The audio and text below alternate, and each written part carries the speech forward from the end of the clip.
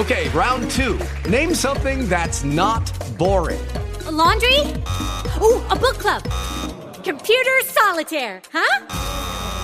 Ah, sorry, we were looking for Chumba Casino. That's right, ChumbaCasino.com has over 100 casino-style games. Join today and play for free for your chance to redeem some serious prizes. ChumbaCasino.com. No purchase necessary. Void where prohibited by law. 18 plus terms and conditions apply. See website for details. Blog Talk Radio.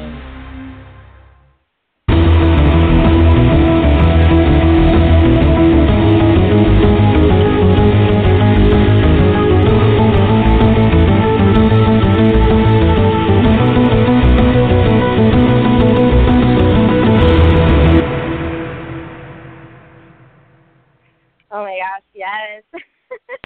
That music wakes me up every time.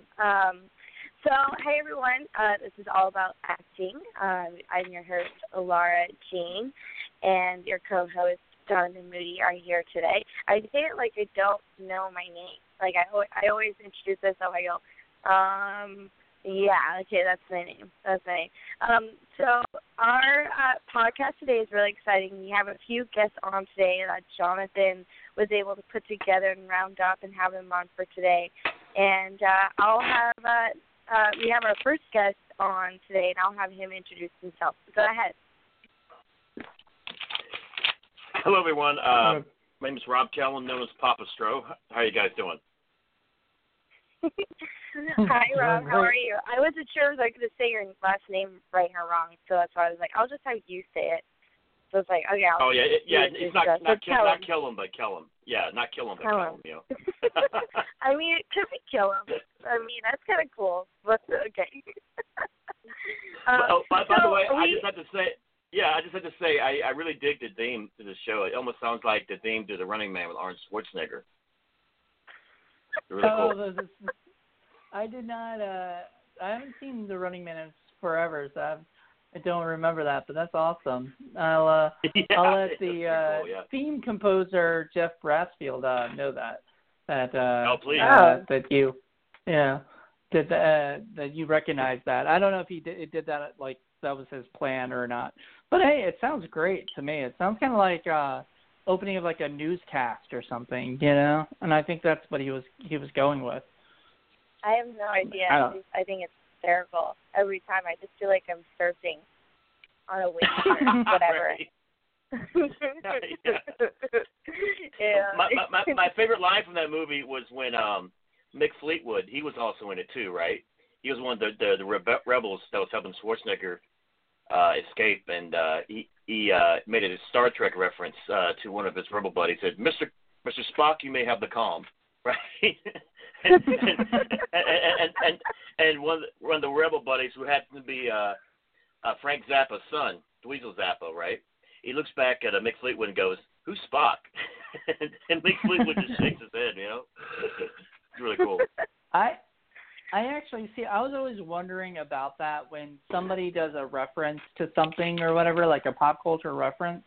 Do they have to like get the people's permission or whatever, things like that? And I just learned today, listening to a podcast, that apparently for some things you don't.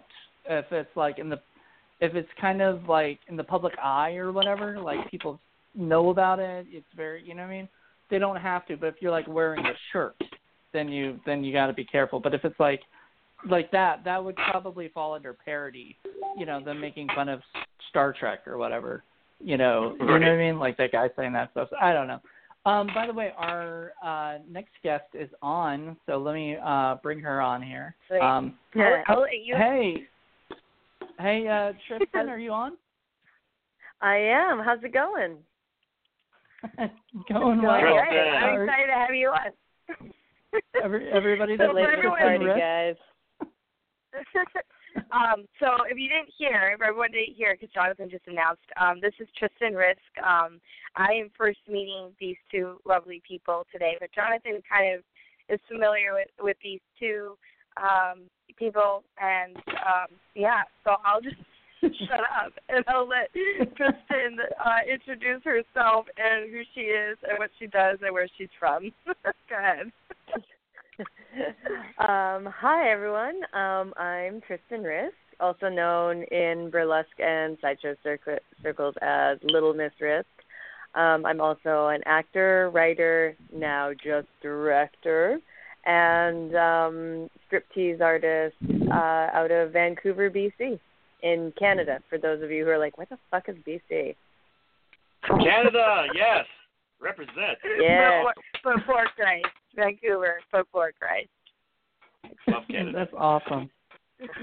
So burlesque, a little thing on that, I actually used to do burlesque as well. For the people that actually are listening that don't know that about me, I was a singer for a 1940s burlesque troupe in Los Angeles and dancer, and my name was that I used was Marilyn Hart. So that was my very stage cool. name. Wow. I feel like side note. it's funny. It's like I've been doing burlesque like just about 20 years now, which is amazing because I'm still 25, right?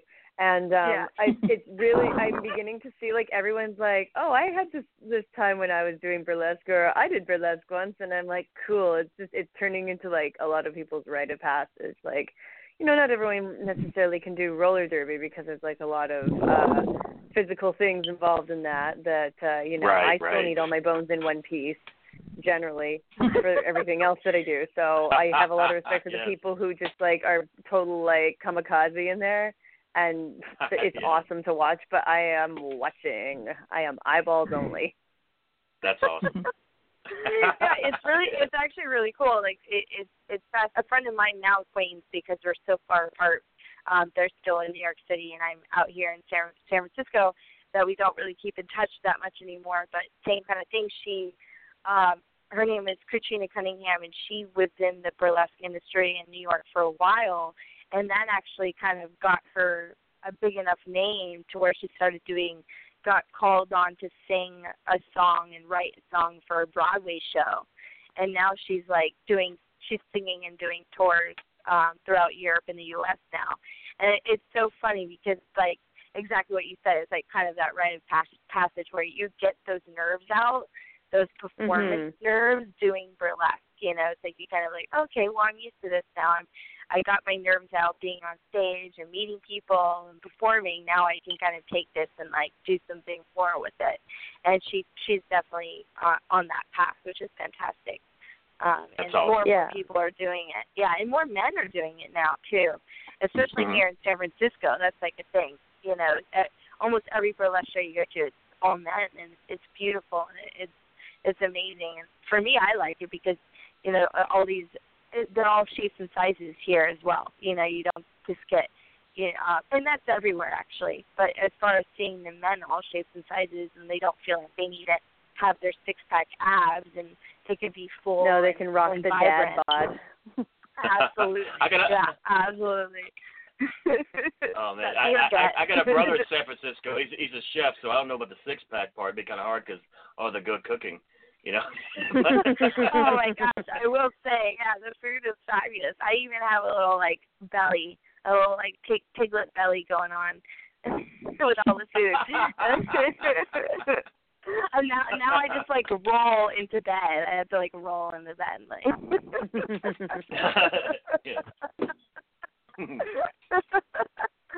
Nice. I love it.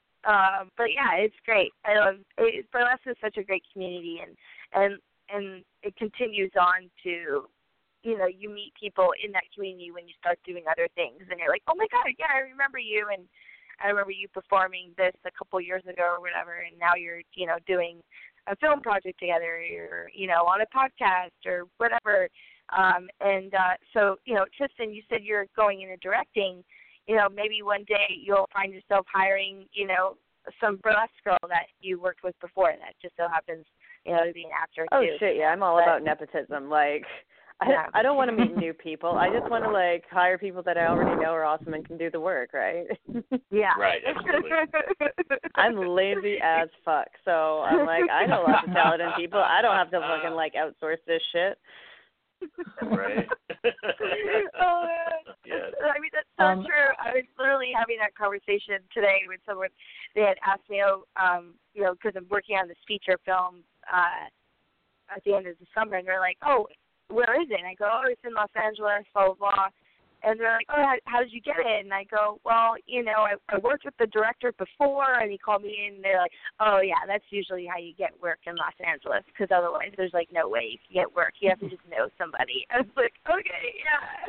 Yeah, like, I don't know that they were, like, so, like, straight on about it. I was like, yeah, but it's true, like, even the director said, like, I've worked with you guys before, like, the whole crew, he's like, I know you guys can get the work done. I know you guys will be there. You'll show up. You'll do your work. So we're doing this. We're doing this project together. And it's great. It's fabulous. Yeah.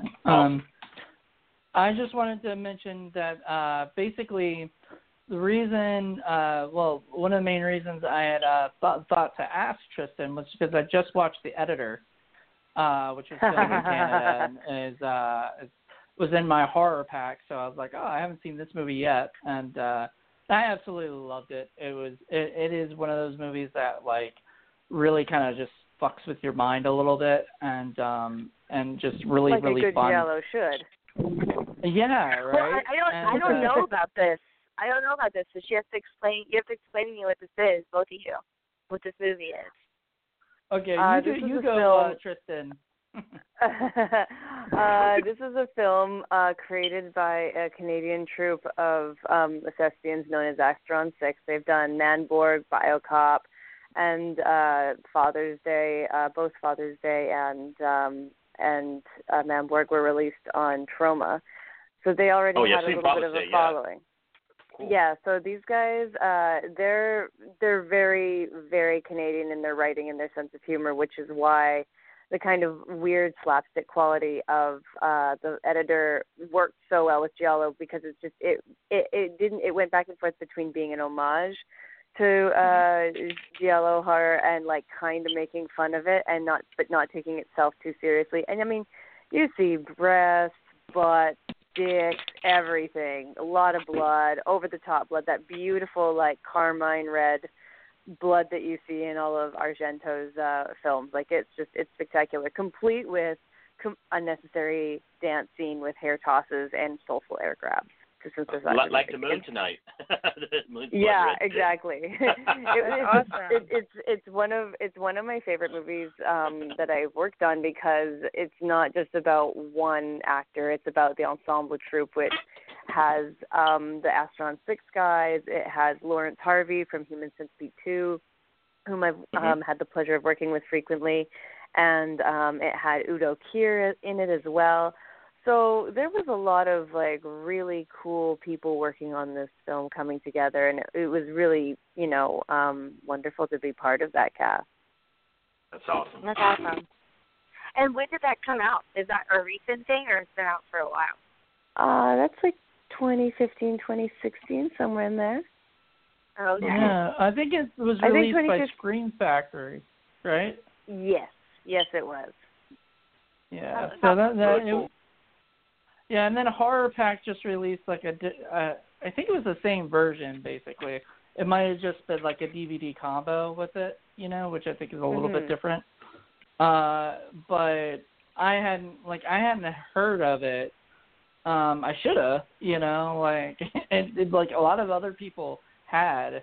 Like I've been watching all these videos of the people opening their Horror Packs, and I had done one like an unboxing, and I had not heard of The Editor, but like other people did.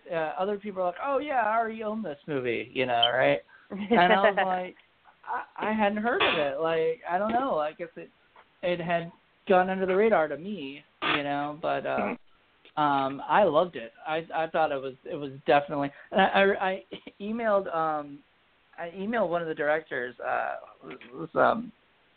One of the directors Adam, of it, and I told him. And it was an Adam. It was Matt, yeah. Maybe it was Adam. They're pretty interchangeable. They have same brain a lot of the time. Okay, I added them both, and then I chatted with one of them, and I told him that I was going to watch it, and I was really loving it, because I was already at the beginning and I was enjoying it, and he was like, "I hope you love it all the way through." you know, like I guess he's a little worried I was not going to like the, you know, and I dug the ending, I dug everything. Just it was exactly what I kind of like, and I just watched Suspiria, so it was very much like I could tell it was very much like that is. Oh wow. Oh yeah, that's a really good night in Suspiria and The Editor. Fuck yeah. Right. Yeah, that would be like a Nice. great double feature right there, especially with the ballerina stuff, which I think Oh, you yeah. would like, Laura, because they have like some like really cool ballerina shots in you know, in Suspiria, and then they also have in The Editor they have some ballerina stuff. You know, I think it was there was a movie, right, that they were making, and you know, it was using the ballerinas and stuff, and I thought that was kind of cool. Yeah. That's It really cool. was fun. I really enjoyed it, and I enjoyed Tristan's part in it. Though it's smaller than I expected. I thought you were going to have a bigger part, but you know, but it was still a fun part. You know, I saw. It was a fun part. Yeah. So there you go. Yeah, so I enjoyed all my scenes. Yeah, if anyone wants to see it, it was. Go to Amazon.com and buy it. I swear to God, you guys are going to love it. Amazon.com. Yay, thank you for the shameless plug. Woo! Yeah. Right on. All those plugs is why we're here. Well, that's why we're here. But on to that, well, since Tristan got her plug, let's give Rob a chance to talk about, do you have anything that just came out recently or is out or you have worked on? So I know you're a stunt coordinator. And so, which if you were a wrestler, yes or no? Did I get that wrong? Oh my God! I'm an actor for TV and film, wrestler, stunt coordinator, ambassador, trainer. God knows, you name it. You know, it's crazy. Busiest schedule, craziest schedule ever. I'm currently on the season 2 of the Dust series, portraying the Chief, who's actually the Grim Reaper in the series. But it's a supernatural series that has vampires, werewolves, witches, celestials, all kinds of stuff going on. And what's going on? There's like a master plan going on to where supernatural phenomena is going to have to switch sides, more or less, take sides. Part of the supernatural phenomena wants to save mankind, and part of them wants to do away with mankind. And there's like a big struggle, inner struggle right now in the supernatural world. And I just pretty much, as the Chief, pretty much dropped the bomb on the master plan in the last episode that we did for Dusk. So a lot of cool things are happening. But they have their own Facebook page where you can catch up on all the episodes leading up to the final episode, which will be coming out, I think, in a couple of weeks. And our Facebook page, which is facebook.com/DuskSeries, DUSK series. And I tell you, the cast is this great cast and crew for the series. I mean, and from all walks of life. The lady actress that portrays Celeste, one of the female werewolves in the series, she's like a country R&B artist, music artist. Oh, wow. Cassie Page, and she just won Artist of the Year, actually, and she's coming out with a new album and everything. That's amazing. And Steve Russ and Wolf Hayden, who portray some of the vampires and werewolves in the series. They're like medieval sword fighters, and you know, from medieval Renaissance festivals and everything. And Alyssa Page and Xana. I mean, they're like theater actors, and it's just it's a great assortment of cast and crew that pretty much puts everything together. And Ron Rossman Jr., who is the director and writer for the series, he's also a cosplay artist. He does a lot of the cosplaying for a lot of the Comic-Cons as well. So, I mean, very talented group of people, and just blessed to be a part of it. So, got that going on. Got 2 films coming out. One with C. Thomas Howell and Randy Jones. It's a family film called The Rack Pack, based on a true story about Darrell Rackley, who was a military man, remembering his childhood growing up at the Rack Pack with a bunch of his little friends, and myself and C. Thomas Howell, we portrayed the thieves that kidnapped their dad, and they play pranks on us to go save their dad from us. You know what I mean? So it's really cool. And also another film coming out called Sacred Hearts, where I portray an Italian hitman, and myself and some of the crooks that portrayed like ironically an acting agency. And the hero of the story, Cornelius, saves his wife from us because we pretty much lured her into the fact that she was going to have a spot on our show, and turned out it was all a facade, if you will. Yeah. So got that going on. And I just got in a music video a month or so ago with a heavy metal band out of Texas called So It Begins. Oh, my God. With a new single called Retaliation. It's on YouTube right now. It stars myself, Alex Zadra, who's a gun specialist, actually a legit gun specialist, and Eli Double Tap. Yeah, and it's like real recreation of the whole Punisher film, if you recall the Punisher movie, right? And I portrayed John Travolta's villain role in the film, and Alex Zadra, she portrays the Punisher role. So it's really cool. But you can check it out on YouTube. Just type in So It Begins, which is the name of the rock band, and their single Retaliation. You are so busy. Awesome. I was like, sitting here going, are you ever going to stop? But you didn't. and that's just tip of the iceberg, man. It's been crazy, but I'm just like blessed to do what I can do, and on top of the other things I do, and I go to these conventions, do seminars. I still do wrestling events every now and then, so that's awesome. It's really cool. That is awesome. I am a big fan of doing the 50,000 things and staying busy as long as it's in all the genres that you love and and you've worked in and you're making it happen. It's fabulous because that's exactly what you're doing, and I feel like for anyone listening, if you have any questions or want to reach out to any of these two, definitely follow us on our Facebook page, and you can type in your questions, and I'm sure these guys would love to answer any questions, especially with Rob, because you have so many. It's like, how do you juggle everything? That's my question for you. Is how do you juggle jumping from one thing to another?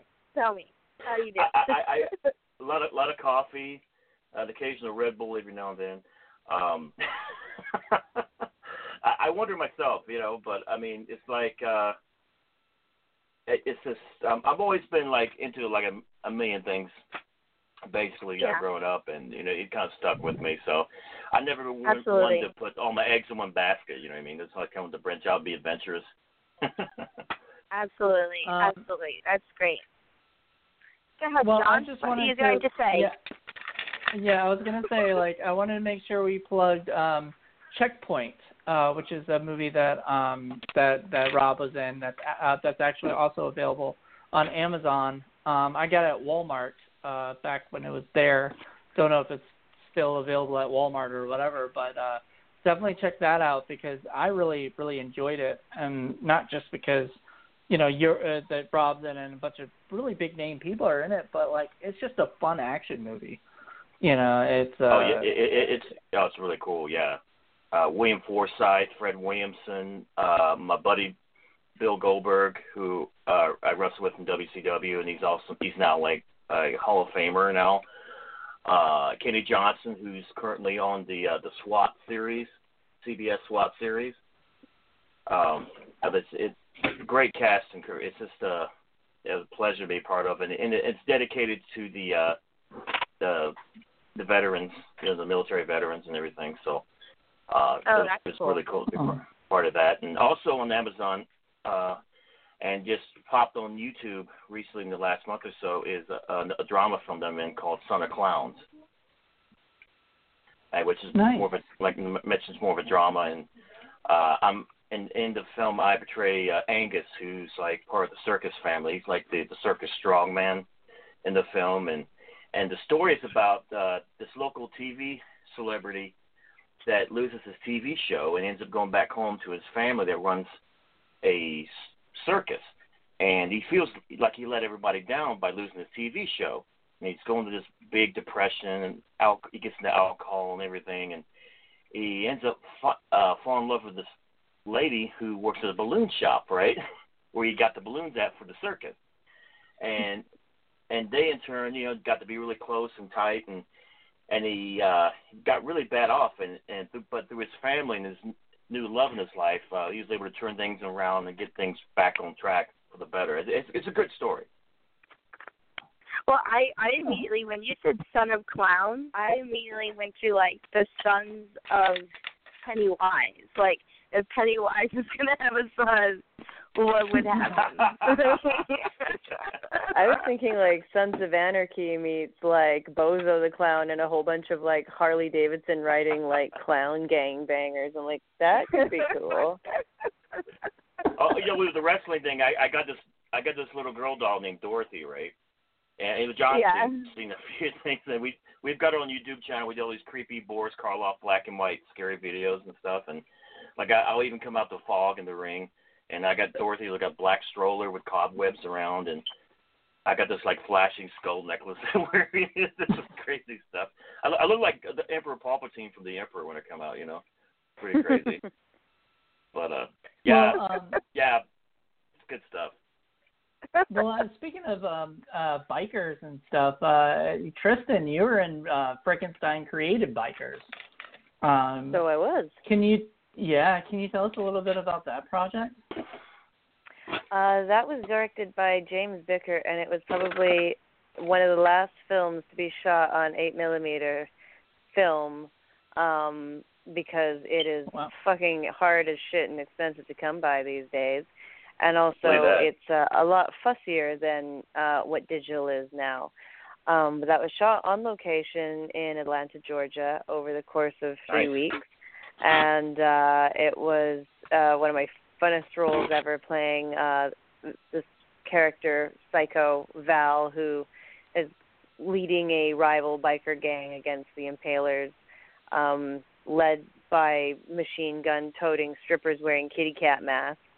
And I was like, well, I've achieved a few life goals here with this film, and it is a 2-hour exploitation extravaganza.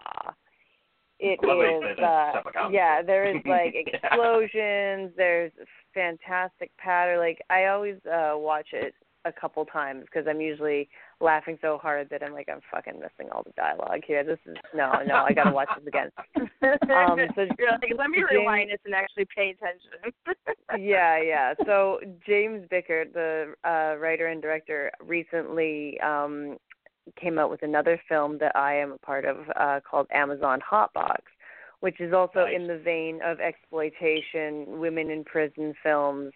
However, do not be fooled by the exploitation package. It is, in fact, a Trojan horse of feminist dogma, which it makes it even better. And someone at the screening described it as dazed and confused of exploitation films. And I was like, finally, a stoner movie I can be proud of. Right. That's awesome. Yeah. And will we be able to see? Like, we'll be able to see that soon? Is that going to come on, like, digitally somewhere? What's that? It just finished its theatrical run in Atlanta at the Plaza Theater, and I know that it will be available eventually through Dark Side Releasing. That's their distributors. I think they're going to be doing a hard copy, and it will eventually be available on VOD, iTunes, potentially Netflix. We'll see. But I will keep everybody posted. But you can go to AmazonHotbox.com and order a copy online as well. That's awesome. I was just in Atlanta actually shooting a Florida State Lottery commercial. Today you were? Today? Yeah. I was like in the commercial. I'm like this bodyguard of the guy who just won the lotto, and we're like a freezer, and he wants me to stay with him to protect his winnings. It was so dumb because I mean it's like it's hot as hell there downtown Atlanta, right? But we're supposed to act like we're cold, and I'm all decked out in this 3-piece suit, that's sweating sweating my ass off in the scene. Oh, I'm sure. In San Francisco, it's been like 80. It's like the highest it's ever been. So I'm sure down there in Florida, it's crazy. Oh, man. Or wherever you were. Atlanta? Where are you? Right. But yeah, it's crazy. And on that note, since we've been talking about, your guys' projects and everything, let's move on to, let's start with Tristan. Your process when you get a role in a film, because I guess, this podcast is called All About Acting. I guess we have to talk about it. Your process as an actor when you get your role, and how you like to prepare yourself. Do you like to, pre-prepare way in advance? Do you like to be on set? All those things. I'm sure you know what I mean. And just discuss your process and how you get ready. And when you're on set, how do you like to be? On set, I can be, especially if I'm doing a really intense or energetic performance, leading up to that point, I'll probably be a little quieter because I'm just kind of getting my head where I need it to be to kind of have the impact that I want for film. Prior to filming, once I have a role, you have to understand I have a terrible ego. It is terribly, terribly large. So when I get a role and it's in the film and I have the script in front of me, I love to just dive into the script. And like, I was that kid that read Charlie and the Chocolate Factory until it fell apart. So I like something, I read it a lot. So I like a script that I like, I read it a lot. And I really enjoy being able to play around with the different things to do in front of the mirror, just to kind of try the character on. Sometimes, and I'm sure everybody kind of feels this a little bit too, if they read a character on printed page, it really jumps off the page at them, and you just immediately know who this character is, 100%, no shadow of a doubt. And there's other times where you need to kind of, like getting to know a person, you need to spend time with that character. So, you just kind of hang out in the mirror, or you might do things that character do. Like, not 100% method, because I feel like a big portion of the people I know who I've seen do method acting are, they go a little crazy, but at the same time, you just don't lose yourself, you can kind of, try it on, you put on a dress, but you don't live in the dress, you don't shower in the dress, you know what I mean? Exactly. I'm going to try this out for a night. Yes. Yeah, so that's the process I like. It's kind of I like building it up and, seeing layers and, who is this person? And who are they going to be in front of the camera? Because it's you can really tell when you're watching someone acting and they know their lines and they know how to parrot the lines, but they really don't know what they're saying because they just don't know who they are at all. And, there's quite enough people like that in real life who don't know who they are, and talking to them is painful. So there's no reason to make anybody watch that or pay money to see it. Right. Exactly. Right. I love it. Well, Rob, on that note, your turn. Just like Tristan said, I like to, just like Tristan said, I'd like to dive myself into the character.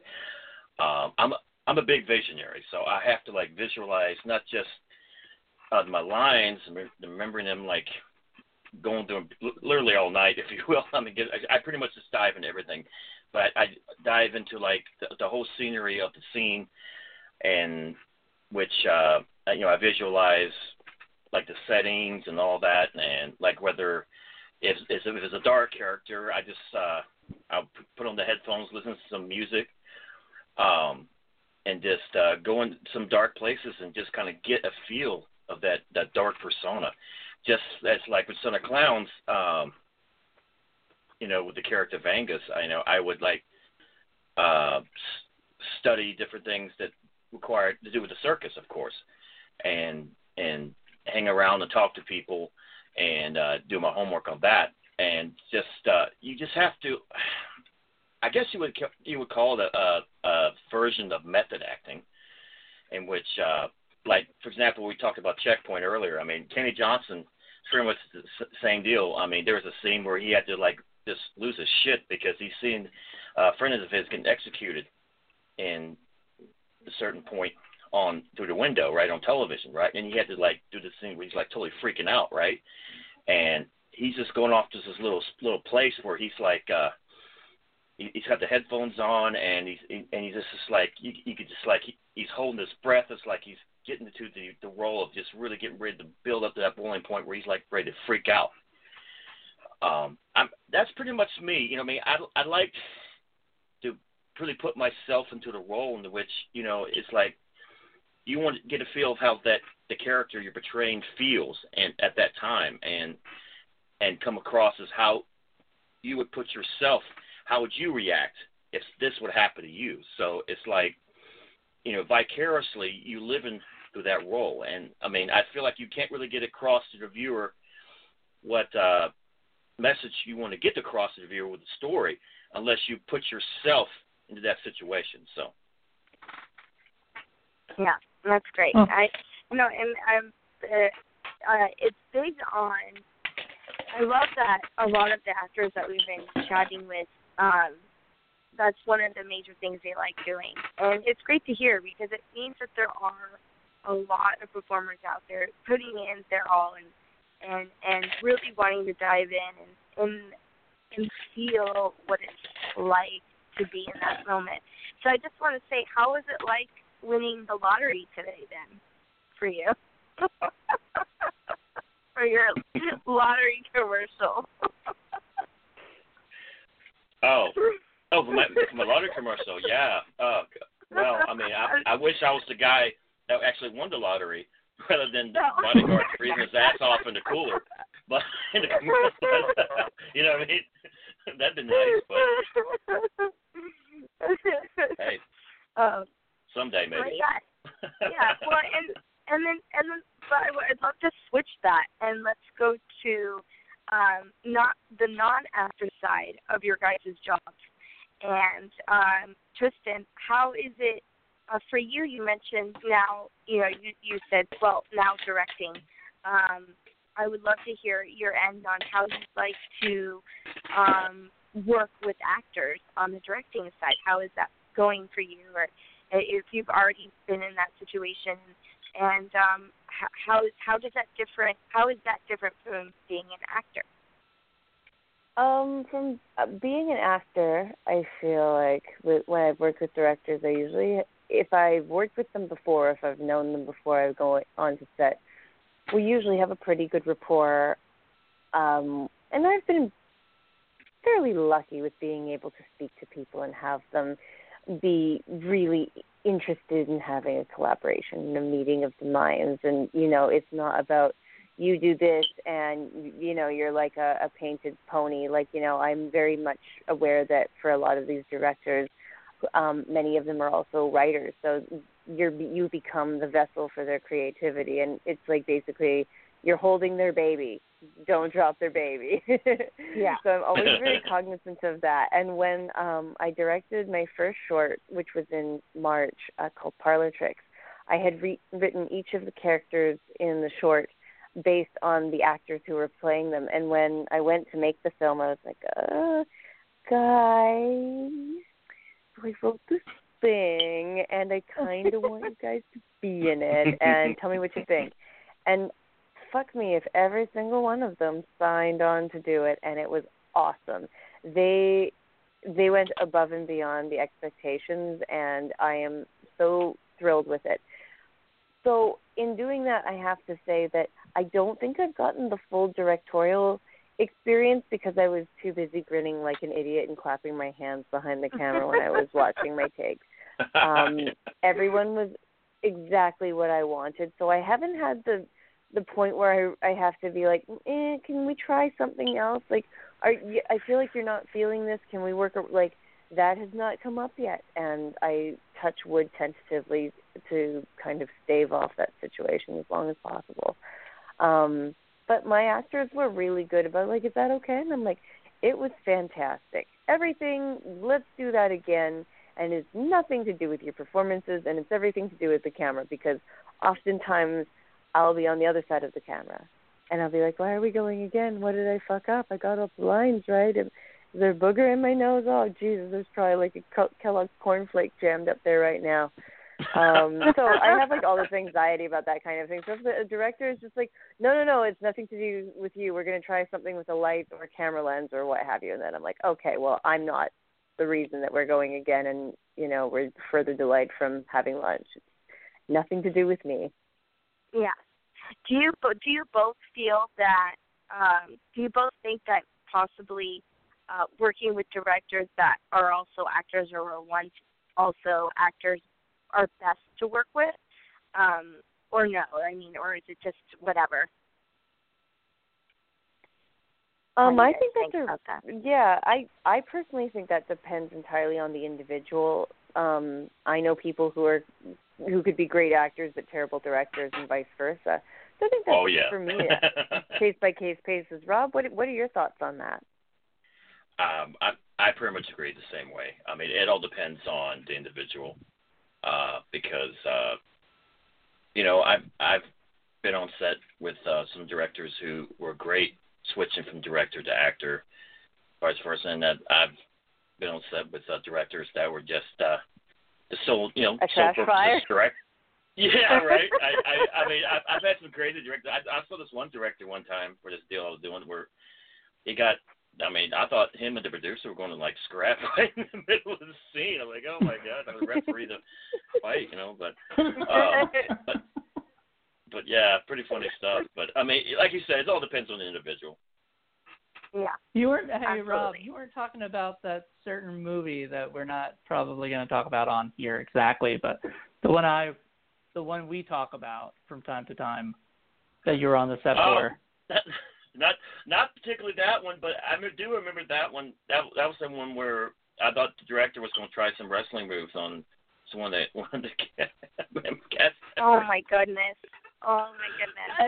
The director was, I mean, and he was trying to scrap with an actual professional wrestler, from what I remember. Oh my word! Yeah. God! Don't do that. Too funny. Oh my God! I think that's a good segue to talk about a little bit about independent film acting, as opposed to obviously, you know, when you work on a studio film or a bigger project, you know, because I know Rob, you worked on, what some TV shows like Sleepy Hollow and is it called Sleepy Hollow? Or is it called something else? Sleepy Hollow, and I just did Good Behavior the last year. Oh, wow. Congrats! No, thank you, thank you. That was, we were in it was a scene where like myself and Chris, you know, we were like the investigators investigating a jewelry heist during this ritzy soiree party they were having, right? And where Letty, one of the main characters, you know, she swapped some jewelry off, right? And she was the real culprit, but, you know, of course, we never found out, right? But but it was so hot. Oh, my God, it was so hot. Everybody had to stay dressed up for that whole episode, and it was like the hottest part of the year. And oh, my gosh, we're all dying. But I mean, they took care of us, you know what I mean? I feel like every time you're on set, it's like extremely hot. Oh man, they kept us hydrated and everything. I mean, the cast and crew were great there, but it was just I just remember still being so hot in there. We're all suffering that day.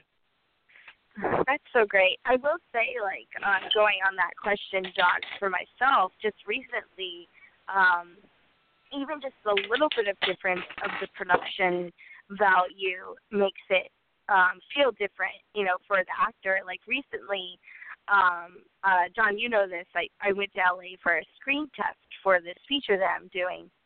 And it's a screen test for lenses, the types of lenses they want to use for certain scenes.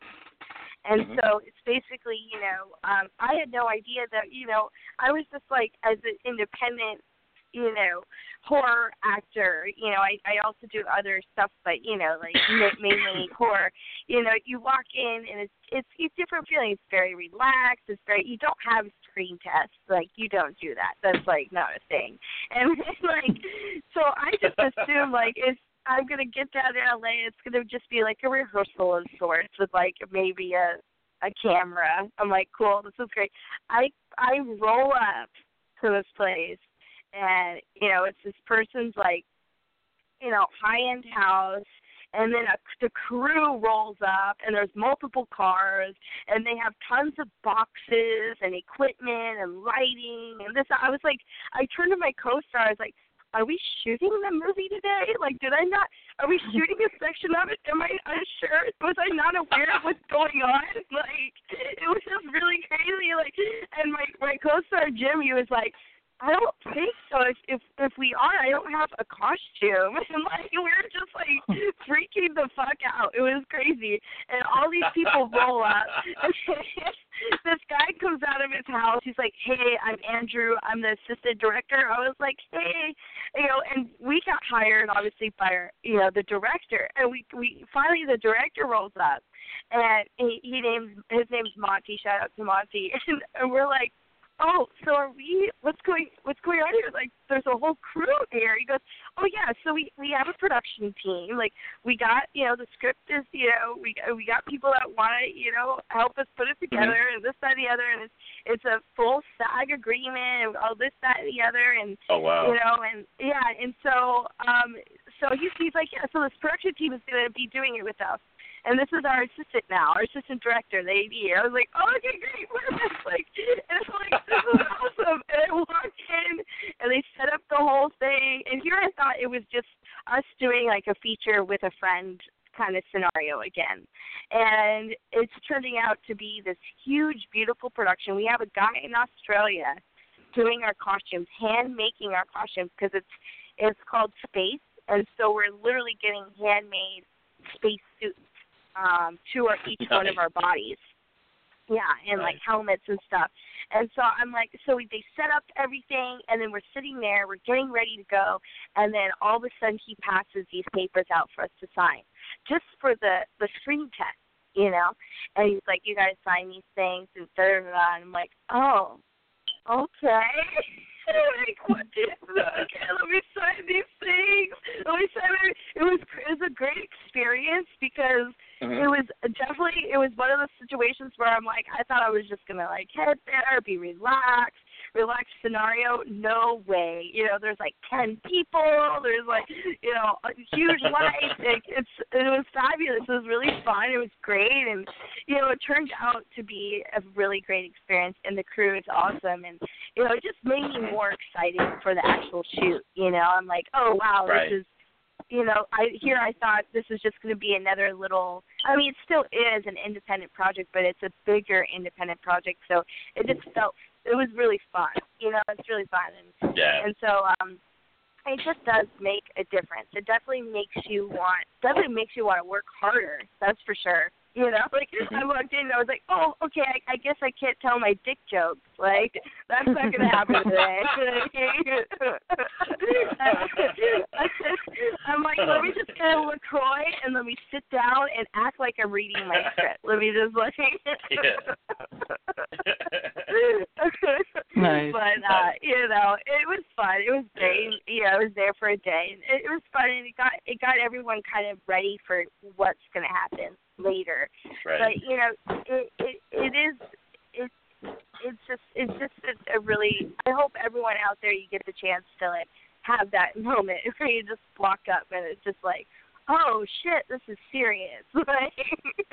Yeah. Oh man, oh great. Tristan, have you had an experience being on a bigger set than you're used to, and how did you handle that? I got nervous and just scooted over and ate the catering. That's usually my go-to when I'm feeling anxiety in social situations. I'm like, oh, where are the almonds? I have to go over there now.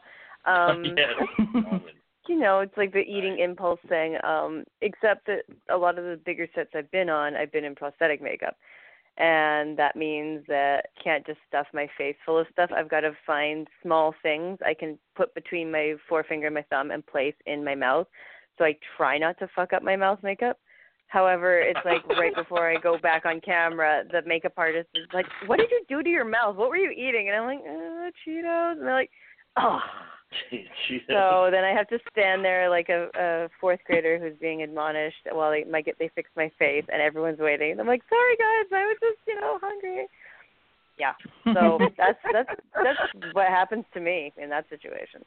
Oh my God! It just reminded me of a time that I was filming a set for this film on an island outside the Atlantic, right? And I don't know if I ever told you about this, John. You probably heard about it. Oh my God! It was this island, and you had the story was there's this killer and this vampire in this island. There was like supposed to be a big college party going on, right? And you had college kids, you had this Swedish biker gang, you had a couple of guys like myself, and we're supposed to be celebrating and then getting this big fight, and it was supposed to come down to the vampire and the killer on the island, right?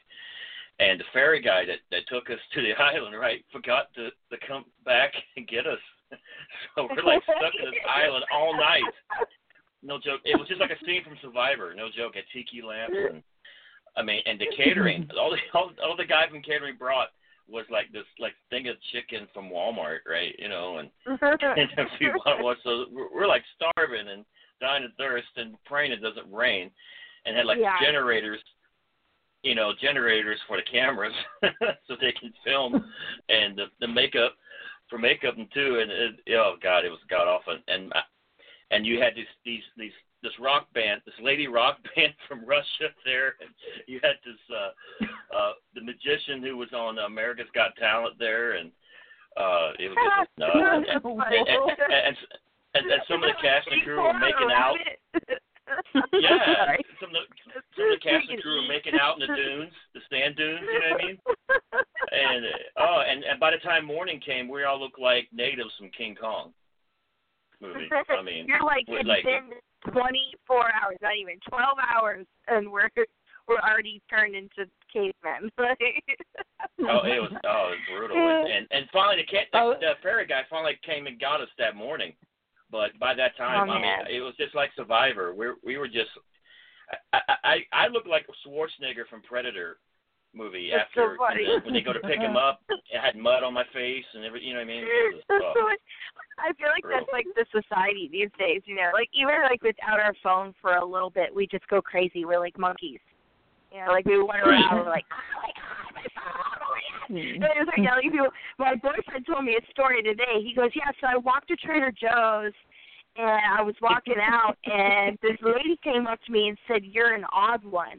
And he goes, "What do you mean? Like I'm an odd one?" She goes, "You're not on your phone." Like it was like weird. Like he goes, "This lady thought it was fucking weird because I wasn't on my phone." Oh my God. I was like, only in San Francisco will someone call you out on that. Like, walking out of Trader Joe's. Why aren't you on your phone? Damn it. Get on your phone. Right? You're too wild. You're a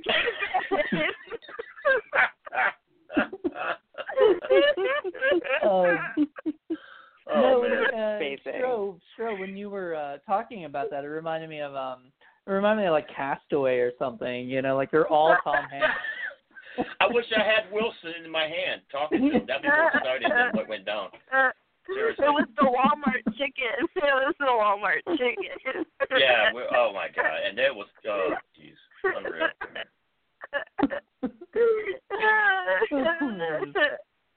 Oh my God. I recently watched a show. Are you guys familiar with Rooster Teeth at all? No. I've heard of it. Yeah.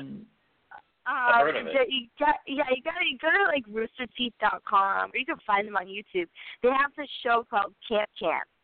And I swear there's like a scene that's like, it's an adult cartoon show, and it's like that. There's a scene that's like what you're describing, Rob. Like the kids go to like this offshore island that's like across from their camp, and they like freak out, and one of the girls goes crazy. It's really cute. It's fun. They're just they're one of those groups of people. They're from Austin, Texas, and they started out with these really awesome podcasts. And they got known with these podcasts, and they do these awesome shows. They play video games and podcasts, and they do Ruby. Have you guys ever heard of the awesome like anime Ruby? Okay. Yeah, they did that. So they have this new show out, this cartoon that they also make and they do the voices for, and it's called Camp Camp. But I mean, it's fucking hysterical. And it's one of those things where it's just like they're trying. The kids just don't want to be at camp at all, and they're just trying to leave the whole time. They just don't want to be there. They just can't handle it. They can't survive. But and talk about acting, they also have a few awesome, little podcast live stream videos where they kind of just do some improv, and they just go out there and they do some really fun sketches, and they nick at each other, and it's really fun, and it's just something to look into. That's not only for you guys, but for everyone out there listening. They're called Rooster Teeth, and they're just if you haven't heard of them yet, go now, because they're going to be a big thing if they aren't already. Because they're just really they do kind of like what you do, Rob. They're not only podcasters, they act, they write their own shows, they direct each other's shows. They're doing it all, and they also do internships. So if you guys ever want to go to Austin and do an internship with their company, they do that kind of stuff too, and it's just an awesome team, and they're just hysterical, and they're all 40-year-old, 50-year-old men and women that are acting like they're 12, and I'm a big fan of that. That's big, so yeah, it's great. Amazing. Well, I'm gonna have to leave you guys now, but thank you so much for having me tonight. Thank you. Okay, well, before.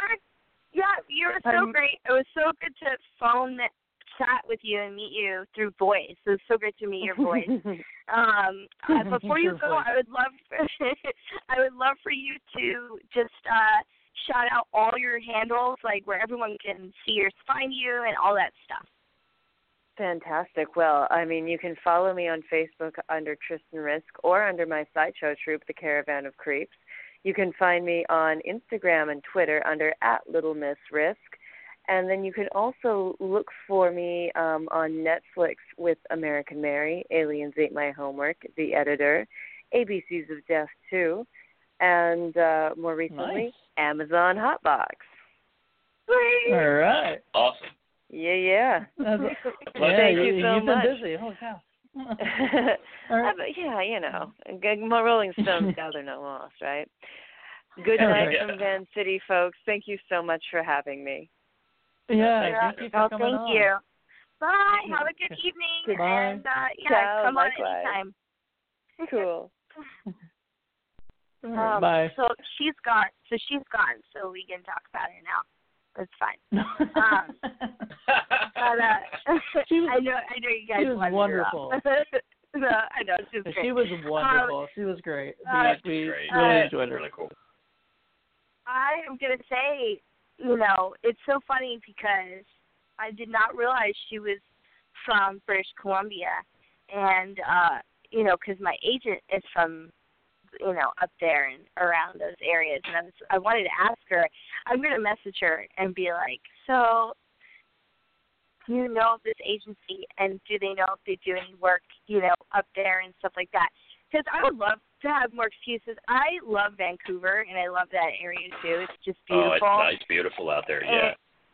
And they do so much filming up there. And, I would love an excuse to just there and film anytime. That'd be awesome. Even if it's just maybe I could do a thing with Rob, and we could just go up there and live on an island for a day and record it and see what happens. Whole constant, but please save us. We thought we could make it. We thought we could make it. It's like that thing on. Have you guys? I don't know if you guys heard the show, watch the show. It's Handmaid's Tale, but it's like the lead actress, she tries to get to Canada, for asylum to survive, and no matter what she does, she can't get there. It's like one of those things. We'll finally get there, but then we can't survive. We're just gotta go back. We're like, fuck it, we gotta go back to America.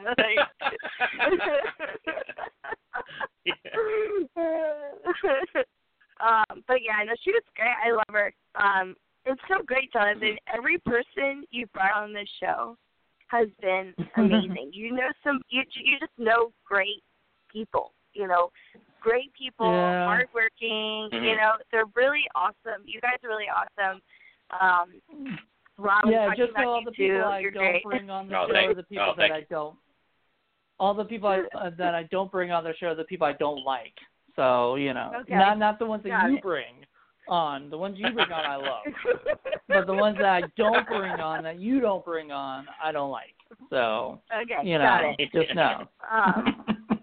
It's good for me, too, because I'm meeting people that I never knew that were in the industry. Right. Like, now I have 2 new friends, you know what I mean? Like, it's fabulous. Yeah. Like, I just added them on Facebook while we were chatting.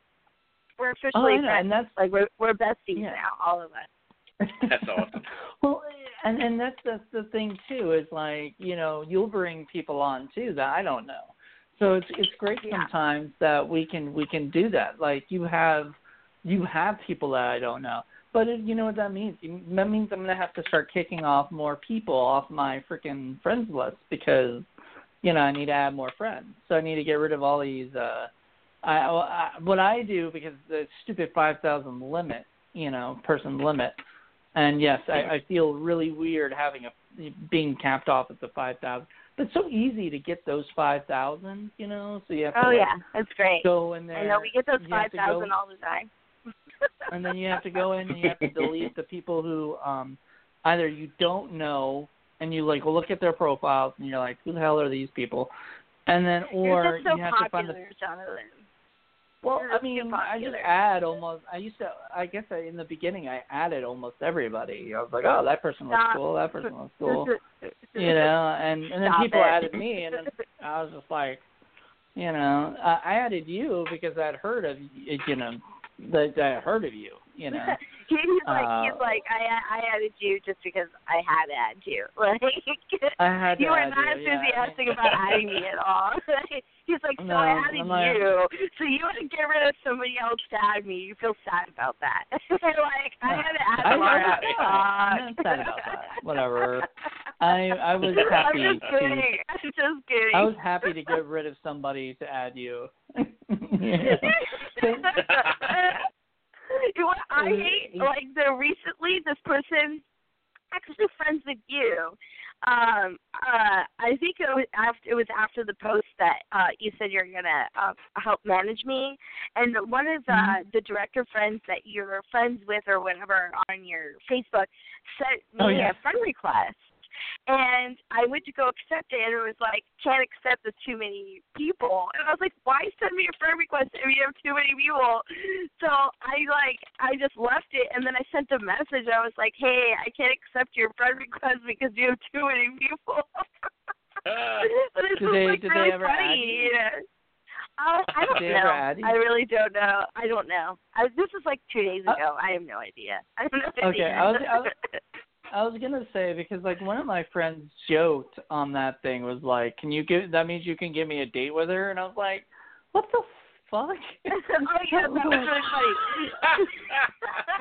I was like, your boyfriend really likes seeing that. Jesus Christ. It's so funny. It's like, oh, apparently I'm like, we're like pimping now. Like, apparently you're a manager, so you get me dates. That's fabulous. Like, oh my god.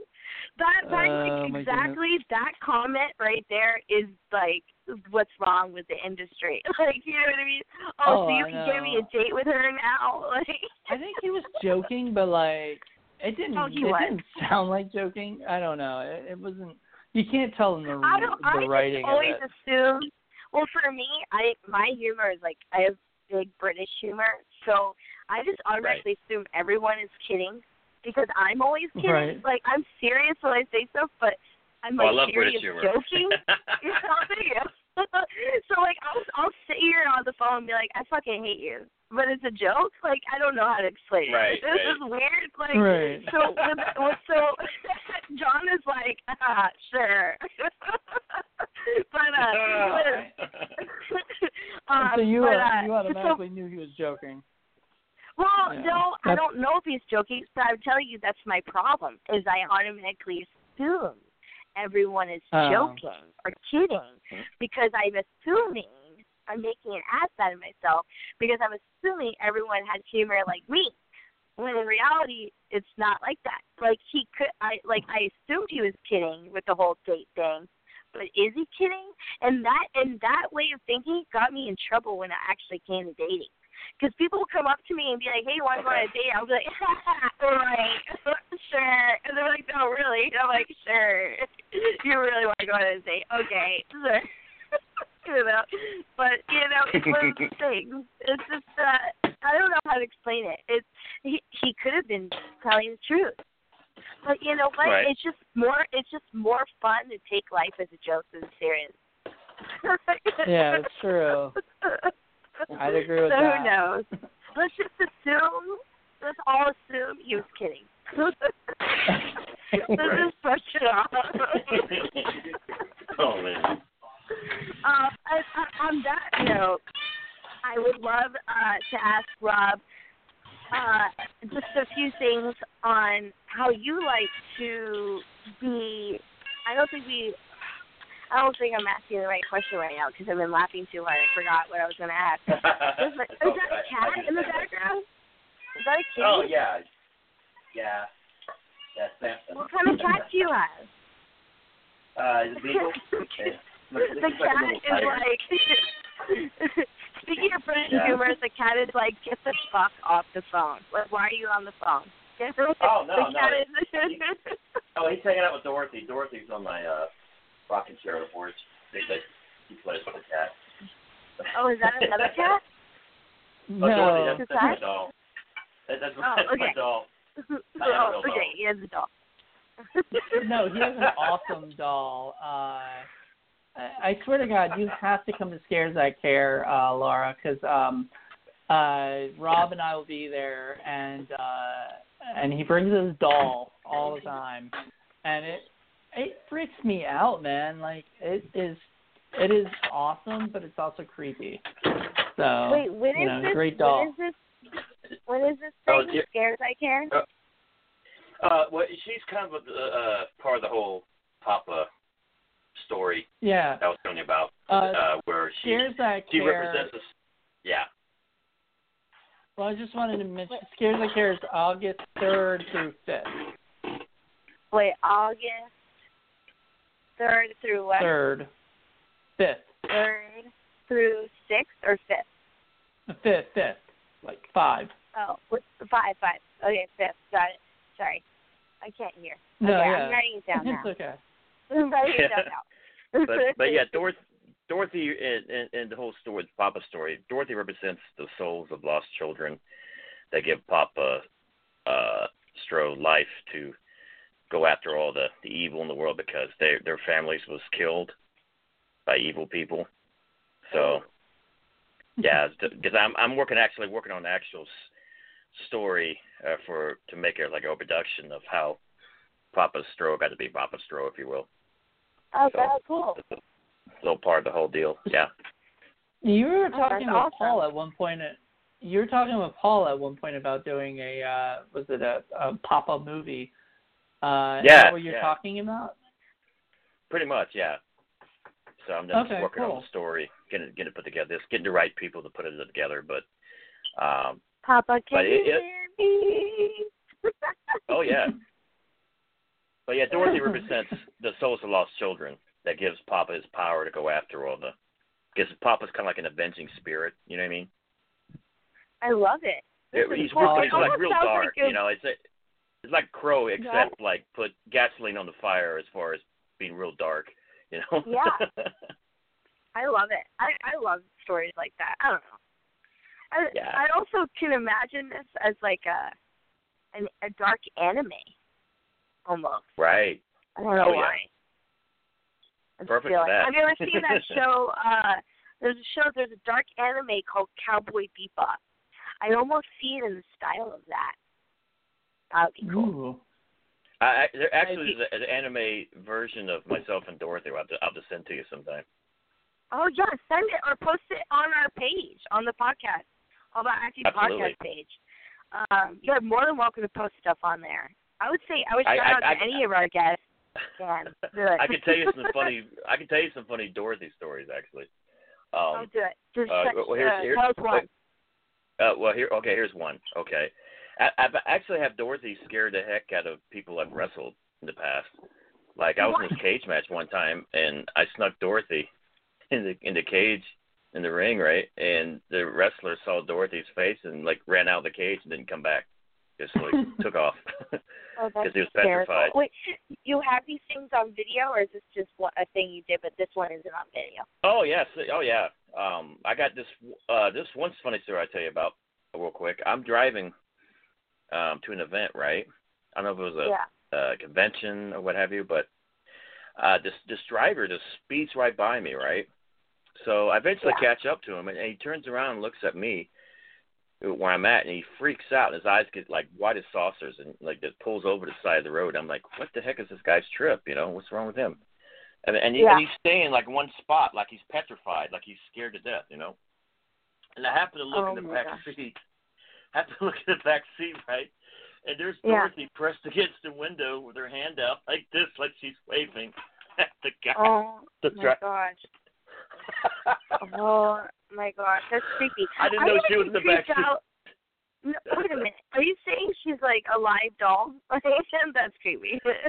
It's funny because I did an interview with her one time, right? I'm sitting there next to Dorothy. She had her own separate chair and everything, right? And I'm doing an interview, and the director like totally is freaking out. I'm like, I asked him, what's wrong, man? And it's like, I could swear I saw her move during the interview because he's filming the interview, right? Oh my gosh. That's creepy. Yeah.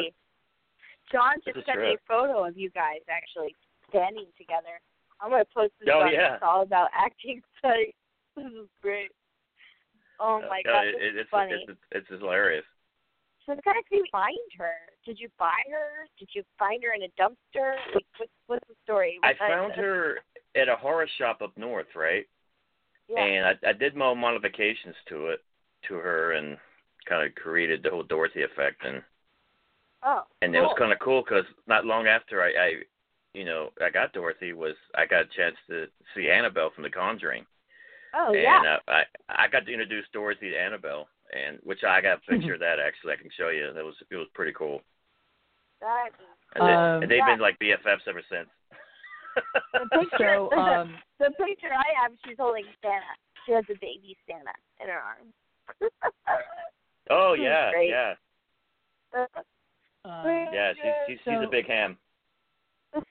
So Stro and I worked on a project together, The Invited, where the pilot for it, and there was a doll in that movie that one of the characters, this little ghost girl had to have a doll, as a part of it. Of course. And I was trying to figure out where to find a doll. I didn't even think to ask for Dorothy, but I think Dorothy is just a little bit too much for that little girl. I don't think she would have had Dorothy necessarily. But I don't know. I had some crazy dolls when I was a kid. I will say, my mom would make me. Not my mom, but my grandmother, which I still have to this day. She would make me porcelain painted, like hand painted by her own hand. Oh, dolls. Nice. Yeah, and so I have twins of what she called quote unquote Shirley Temples, and they are a tiny version of Shirley Temple in a porcelain with a curly wig and everything. It is creepy. I mean, when I first got it, she was my size. It was that. So who knows? I mean, but I have all these hand painted dolls from my grandmother, and it's one of those things where they would be in my room, and I'd have to go and turn their heads around. Because it freaked me out having them look at me. It was creepy. It was so creepy. I forgot to tell you guys, Dorothy made her debut actually in the Dust series a few episodes ago. Oh, wow. Yeah, to where Dorothy in the series portrays, in the series, one of the main characters in the series, Mal, she has a alternate spirit from a past life named Elizabeth, who was a witch, right? And in the series, Dorothy actually, I resurrect her through a chest. She was in the chest, and I took her out of the chest and put her in the office, right? And in the series, Dorothy has the inner spirit of Elizabeth inside of her, Miles' former self, right? So. Oh wow. Yeah, I'll have to send you the episode where that takes place. It's really cool. Yeah, definitely. I would love to see that because now that I'm hearing all these stories about her, I'm like intrigued. I want to meet her now. Like I need photos with her. Oh yeah, she's all right. I would love to do a photo shoot, like a matching photo shoot. Like I get the same outfit as her. So I went. I wanted to I wanted to mention this. Like I went to the. I was looking for a doll, for the invited, and I went to like this thrift store, and I went looking, and I asked everybody like, do you guys have dolls here or whatever? And they're like, I don't know, maybe somewhere around there. I look over to like my left, and I stare over, and there's this doll like staring right at me. And I'm like, ooh, I want that one. And I brought it home. Oh, man. I brought it home. And I brought it, and my mom had seen it, or whatever, right? Walked in and saw this doll sitting on a counter, staring. Like it was.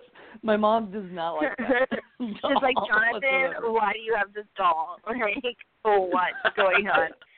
Oh, yeah, God. It was creepy. But, she looks underneath the skirt. And she's like, let me check. I just sent you, Laura, the picture of the doll. Okay. Nice. Check. Oh, I see. Okay. Nice. Let me click here. Oh God, that's hysterical. She does look like a little hooker. I mean, her hair is kind of messy.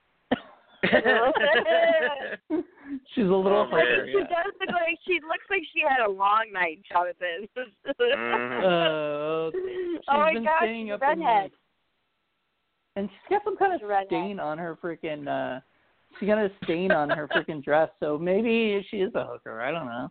Like, maybe that's what she does on her spare time when I don't see her. She looks great. She looks great. I love this 1970s nice shirt, like rainbowish shirt she's wearing. I love the stripe. I literally think it is a 1970s doll. Like I think this is totally. Yeah. So totally.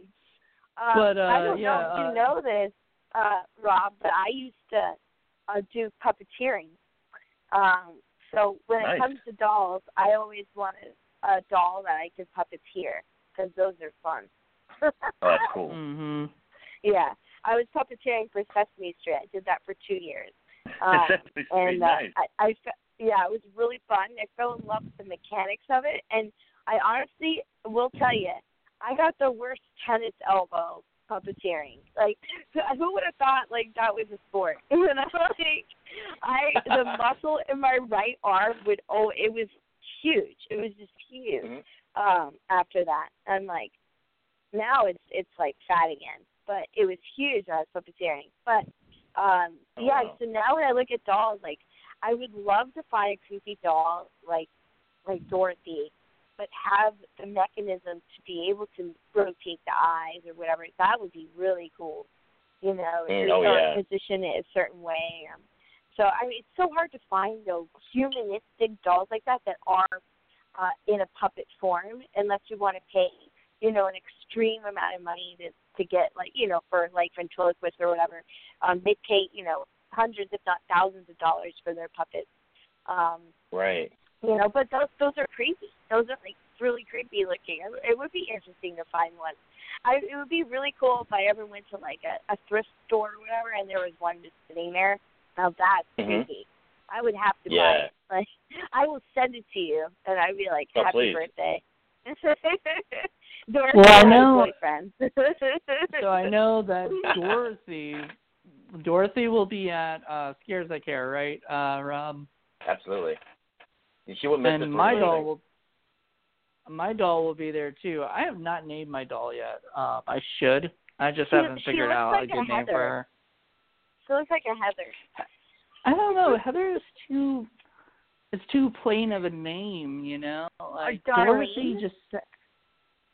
What about Darlene? You know, let's come up with some ideas later. Like not on the podcast. We'll do it on our own private thing. We'll figure it out. But it's gotta be private. Those private matters. Well, yeah, because I don't want it. I don't want to. You know, it takes a while. You know, I don't want to. It does. You know, rush into naming. You know, a doll. But let's do that so that when we have. Yeah, when we have her at the Sick Flick Productions table, we can keep we can have the doll have a name now. You know, Dorothy and whatever we name her. Also, Paul will be bringing Paul will be bringing Continuity Monkey, so we'll have a monkey and 2 dolls. So Sweet. I'm pretty sure. It'll be a fun show. I'm telling you, you gotta come out. Well, if I do come out, I actually have a Muppet that I bought. Muppet. And I named him Fitzgerald, and he actually has a music video. But nice. I did this music video like 6 years ago. It's really funny. At least I think it's funny. No, I don't think it's funny. But if I do come, I'll just bring my Muppet. That'll be awesome. He's bright orange. He's bright orange, and he doesn't have a nose. Wow. And he's naked. He's fully naked. He has no clothes. Oh, naked and afraid, right? I like this show. And afraid. Oh man. Oh my gosh. On that note, Rob, I would love to, before we end the evening, because we have a few more minutes left, I would love for you to give just all the shout outs that you want and kind of remix everyone into anything that's coming out soon and what they should look for coming out soon with you and where they can find you and follow you and all that stuff. So take it away. You have a good few minutes. You don't have to rush. Go ahead. Awesome. Thank you. My official website you can check out at thestro.com, THESTRO.com for all the latest news on wrestling, film, and cool merchandise. Facebook, Stro the Maestro. Twitter, @Stro, Instagram, Stro Maestro, and Dust Series, and check out all the episodes of Dust Series Season 2 going on right now, and the season finale coming up also as well at facebook.com/DUSK Series. That's Dust Series. All right. Mm-hmm. I just assumed with everything coming out soon, I was like, oh, he's going to take a while. But that was quick. Well, I already mentioned the films, you know, The Rack Pack and Sacred Hearts, you know, and of course you can check out the music video on YouTube. If So It Begins, Retaliation. And I got a couple of projects coming up. So as soon as I get information, I can divulge to everybody about what I got. Oh, for sure. Coming up for sure. I'll let everybody know. Absolutely, yeah. You can always come back on the show anytime. It was great having you. You and Tristan. Oh, pleasure. Thank you guys so much. Yeah, it was fabulous to have both of you on. And speaking of, if anything does come out, just let me or John know, and we'll post it on the All About Acting Instagram and Facebook and stuff, and help promote you guys and all that stuff. Every promotion is, the most. Yeah, it's like that's the least we can do, or the most we can do too. At the same time, we all should support each other, and I want to support you guys. You guys have been amazing for coming on our show, and that's what we can do for you. And it was so great to meet you. And John, I guess take it away for the last minute. Go ahead. What do you I mean, we got like 7 minutes, left. I thought we had on my phone. It's like 1:24. 1:27. Oh, it's just 1:27 on my phone. I thought I was on time here. I thought I was being good because usually we get cut off. we got cut off back in the. We used to get cut off back in the the the day when we weren't paying for it. Now they don't cut us that's off. Right. Oh, yeah, because we're rich now. We're rich now, both of us. Yeah, we're rich. Like Dave Chappelle, you're rich. Where we can pay for that premium, the premium experience. Yeah, the premium, yeah. Right. Which I'm going to have to try to do for all my podcasts at some point, so good Lord. It's going to be expensive, but it's worth it, in the end. When I make my big bucks, I will pay for all your podcasts. How about that? Oh, I forgot to mention you guys. I just had a film documentary drop off about myself. That's film festivals around the country. It's called the Maestro. Yeah, it's talking about like some of my wrestling career. It's talking about like personal stuff, like what I do from day to day, and that's I have a camera crew following me around and everything. It's really cool. But it's called the Maestro. It's done by Green Hero Films. Okay. And it was played in Michigan last month, the International Film Festival there, and gonna be hitting different film festivals. It's gonna culminate, I believe, this fall in a couple of film festivals in the East Coast. So I'll definitely keep you guys informed of where it's gonna be played. Oh, that sounds really cool. I'm a huge fan of documentaries. So yeah, definitely keep us in the loop with that. That sounds amazing. I'll send you the trailer to it, the teaser trailer for it. Oh yeah, send the trailer for sure. I would love to see that. And then we can post that. I'll post that tomorrow if you send that to me. And then in the morning people can watch that. Yeah, that'd be great. As a wrestler, as your day-to-day, I have a question. Do you eat turkey and peanut butter? Yes or no? Turkey or peanut Like, I know protein? People that eat, like, turkey and peanut butter together. Oh, turkey. Yeah, I mean, yeah, turkey's cool. You know what I mean? I just, I stay away from bread a lot. But, yeah, okay, so no bread. See, that's my problem. I eat too much bread.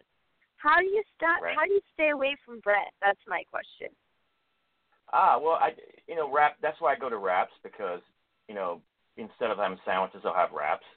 You know what I mean? Yeah. So, and like some places, like you go like drive-thrus. If you want to get a burger, you just get a lettuce burger.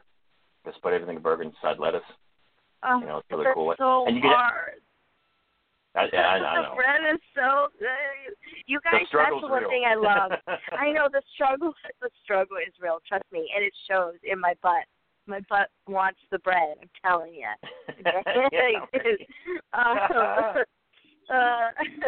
But that's one thing I'm going to say I love when it comes to like wrestlers and bodybuilders, runners.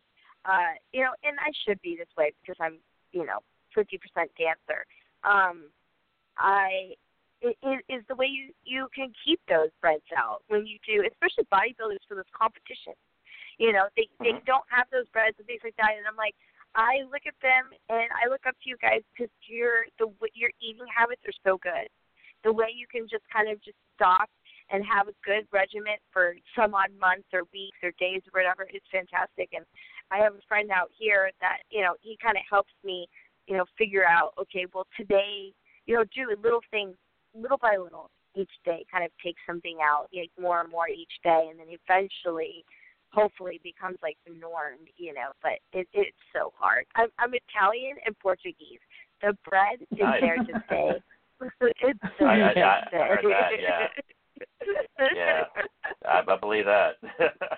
I just did a film up north in New York called The Brothers Statue, and with a bunch of Italians, and oh my gosh, I had to do so much cardio going back because Italians, gosh, they feast. They do.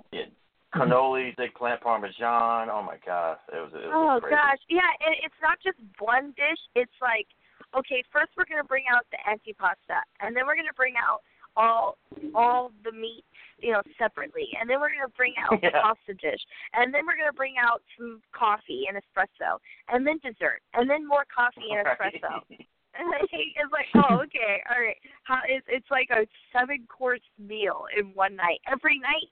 How do you do it? I don't know. Like, it's insane. Crazy. It's insane. They feast, man. Yeah, they do. Okay. Well, I don't want to go over. Am I over now, John? Did I go over? We are almost over. Because I could keep chatting. Okay. It lets us go, I guess, another 15 minutes. We've never tried, but it does let let's not talk. risk it. Well, okay. Let's not risk it. So boldly go when no one's anyway, I will tell you, in the beginning of all my podcast stuff, when I first started with Blog Talk Radio, I decided to test it. And basically what had happened was back then you didn't have to pay for anything, you know. It was all, I guess, advertisements or whatever. And they let us go to, like, I think the longest I had gone was like 5 hours on a show or something, you know, amazing. Before I got bored. Like, really? Like, that's the only thing that stopped me. Like, was like, there was just nothing else to talk about or something, you know, but like, they let us go as long as we could. But then they, you know, changed their ways. So they only give us, you know, they give us 2 hours that we can go if we want. And I think we can even have 15 minutes after that. But if we set it up for 2 hours, you know, but we didn't set up for 2 hours. We only set up for an hour and a half because, you know, generally a podcast should be about an hour and a half. Yeah, exactly. We don't want to force people to have to stay on for 2 hours. Like, then it becomes, then people are like, I don't want to do it. You know, but if you tell them, okay, an hour, then they're like, for sure. If you say an hour and a half, they're like, okay, but they still do it. Yeah. Like Rob. Rob's still on talking with us. Yeah, it's great. Yeah. It's so great. And, you know, it's what's great is with these podcasts, they're so chill and you can talk about anything. It isn't, you know, you know, we don't have a million people listening to us either, so it isn't like we have to make sure we don't, you know, think this or that or talk about a film or this, that, and the other and too soon or things like that. You know, it's very relaxed. It's very getting to know each other, and it's all about the knowledge, and it's all about, you know, giving people advice and things like that.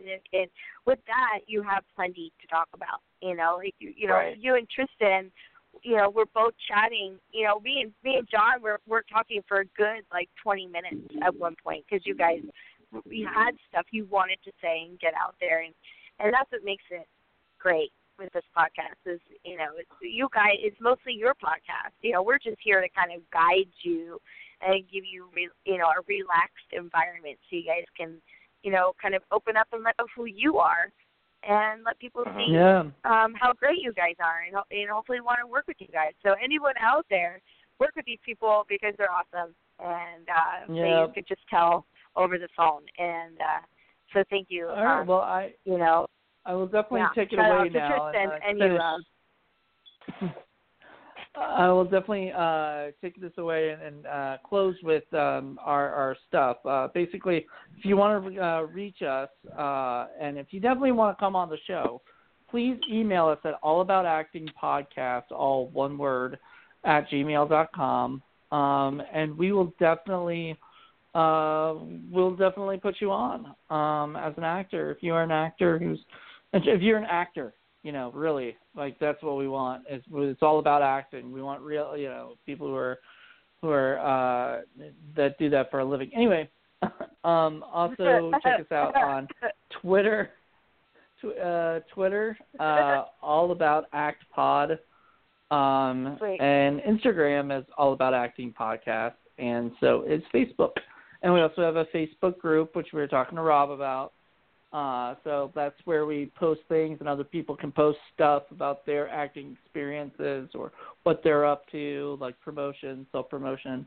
We're all about that. So please join our All About Acting podcast group, and we will accept you and plug your stuff. You know, that's what we're here for. And what was the last thing? I have one more thing. Oh, next week. So far, next week, I've got Juliet Rees, London, coming on. I believe she'll be she's one of, I guess. I've got other people I'm talking to, so we'll see who who's able to come on and whatnot. Unfortunately, getting people in advance is just as hard as getting people like the next day. So thank you, Rob, for coming on, and Tristan for coming on. Thank you guys so much. You guys came in pretty quickly. You were like, yeah, I'm excited. And so was Tristan. So just having you guys on here was awesome. Yeah, it's fabulous. Because we're all busy, and it's so great to know that, it is hard to get people on, especially that's why we changed it to 9 p.m. So more people can get on. Because as actors, we're doing all the 50 jobs and 50, films, and like Rob said, he's doing this, that, and the other. And so is Tristan now. It looks like she's super busy, and so just thank you for your time and thank you. Yeah, and have a good evening, and everyone out there, have a good evening and have a good weekend. All right, everybody, have a great one. Thank you, Rob. Thank you, Tristan. Thank you, guys. Bye. Bye. With Lucky Land Slots, you can get lucky just about anywhere. Dearly beloved, we are gathered here today to... Has anyone seen the bride and groom? Sorry, we're here. We were getting lucky in the limo and we lost track of time. No, Lucky Land Casino, with cash prizes that add up quicker than a guest registry. In that case, I pronounce you lucky. Play for free at LuckyLandSlots.com. Daily bonuses are waiting. No purchase necessary. Void where prohibited by law. 18+. Terms and conditions apply. See website for details.